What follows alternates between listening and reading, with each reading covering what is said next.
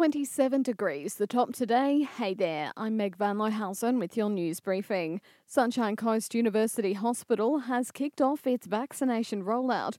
Registered nurse Sasha Ritchie and COVID ward worker Ian Davidson, the first to be safeguarded with the vaccine this morning.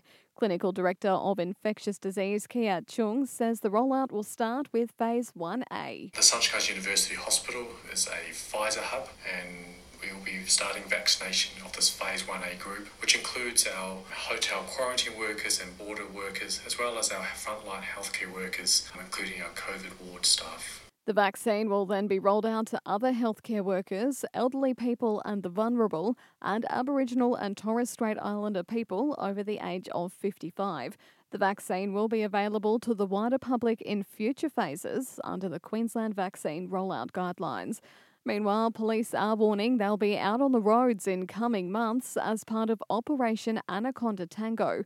A major road operation earlier this week saw more than 700 cars pulled over on the Bruce Highway near the Glasshouse Mountains. 13 drivers were found to be under the influence of drugs, 10 of those in possession, while a further 3 were found to be drink driving. Briefly, Moffat Beach Brewing Co. has won 3 awards at the Royal Queensland Food and Wine Show Beer Awards. The local brewer took out Champion Brew Pub, with the Moff Summer Ale and Passenger Pale Ale also given top honours.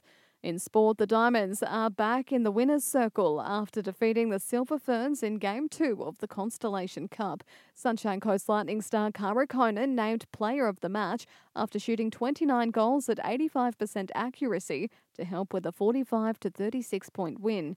Conan telling Nine it's been a great start to her international career. I think I'm just wrapped in this whole experience. I mean, coming over and spending 2 weeks in quarantine and then putting out some good performances and being able to get one win under our belt where we're looking to push on from here and get the next 2 as well.